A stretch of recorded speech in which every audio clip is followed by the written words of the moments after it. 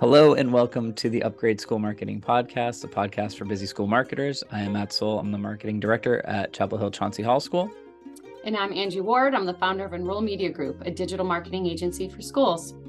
Hello, and so today we're going to be jumping right in because this is a different sort of episode that we haven't done yet before, but we've been wanting to do these mini episodes on really specific topics and just give a few minutes or aiming at 5 minutes to just try to get right to a really specific topic and give you some information. And this one's a great one because not only do we have information and it's something really important coming up, but we also have some resources online that we can point you towards to help you with this. So today, Angie, what are we talking about today? Well, there's some pretty big news when it comes to digital marketing, and that is Google Analytics, as we know it, is changing for good. So effective July 1st, 2023, the Universal Analytics property that we've all come to know and love is going away, and it's getting replaced by Google Analytics 4, the latest iteration of Google Analytics, also known as GA4.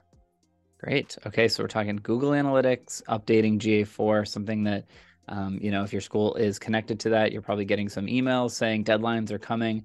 So let's get right into it. So I know you just did a very quick intro on GA4, but so what is it and why is it important for schools to update to GA4?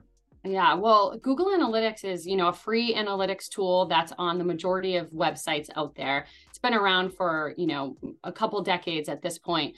But what's happening is that in an effort to provide more meaningful data to marketers while still being privacy centric to the users, Google is now moving to this new property. And so what's important for schools to know is that they need to keep their existing Universal Analytics account and their Google Analytics account. But what they're doing is creating a new property within that account. And this new GA4 property can run simultaneously with Universal Analytics.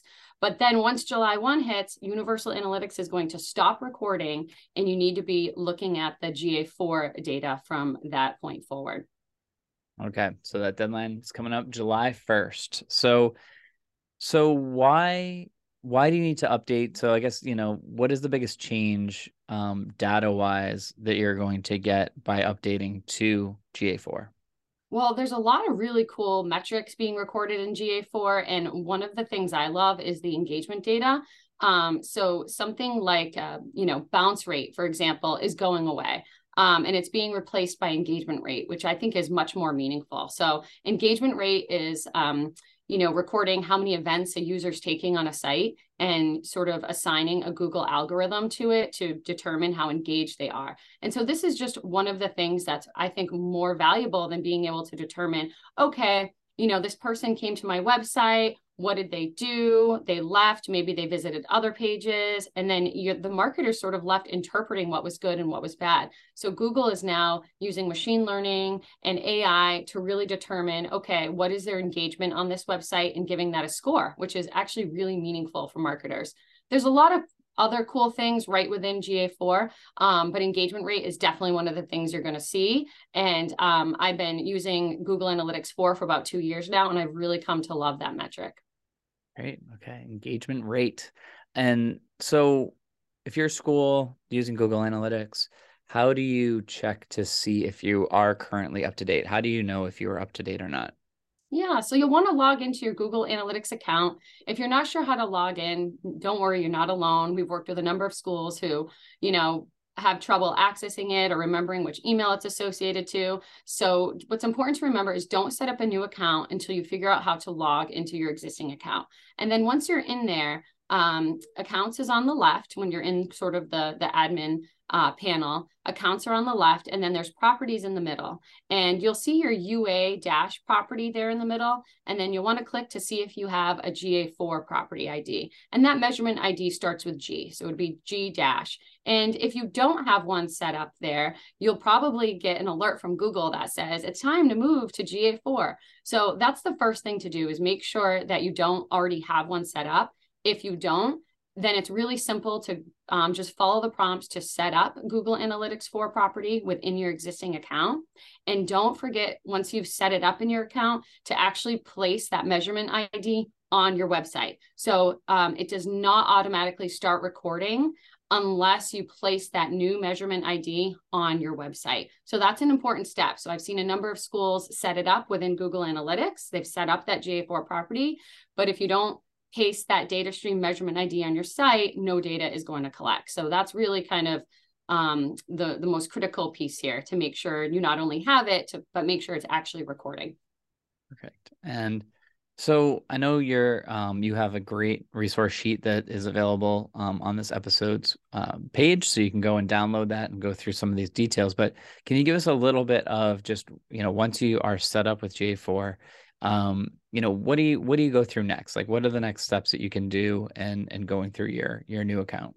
Yeah, so whether you're just setting it up fresh today or you set it up a year ago, there's a number of things you want to double check. And so everything from making sure you're excluding internal IP traffic on campus. You want to configure your domains if you have multiple subdomains or microsites that you want to be tracking. You'll also want to open up your data retention window to 14 months versus the default, which is only 2 months. If you're running Google ads, you'll want to link that account. If you have Google Search Console set up, you'll want to link that. So those are SEO and PPC tools. So there's some, configurations and settings you really want to do right away, as soon as you can, to really make sure that that data you're tracking is optimized, and so that you can get the most out of it. And we'll leave a guide, some steps here in the show notes, as Matt mentioned. So it's a great little checklist to make sure you're setting it up properly, some of the settings that you want to update right away. So hopefully that'll be helpful for you guys to get going. And then once all of that's set up, you can start learning all the fun reports that are available in GA4. And there's a lot of reports that you can pull that are really meaningful for school marketers. So we'll throw our favorites in that guide for you as well. Awesome. Thank you, Angie. And then finally, so if a school is, checking this out, they download the guide and go through, but they still want some help, can schools get help setting this up and getting running? Absolutely. Yeah. Enroll Media Group's helped over 100 schools so far get up to speed with GA4. It is a service we are offering for a limited time. You can check out enrollmediagroup.com/analytics, and you can check out our mini analytics service there to help you get started. Awesome. All right. And there's our mini quick episode. I know there's a lot there, so definitely check out the guide to download on the episode notes. But Angie, thank you for sharing all that and putting all that together.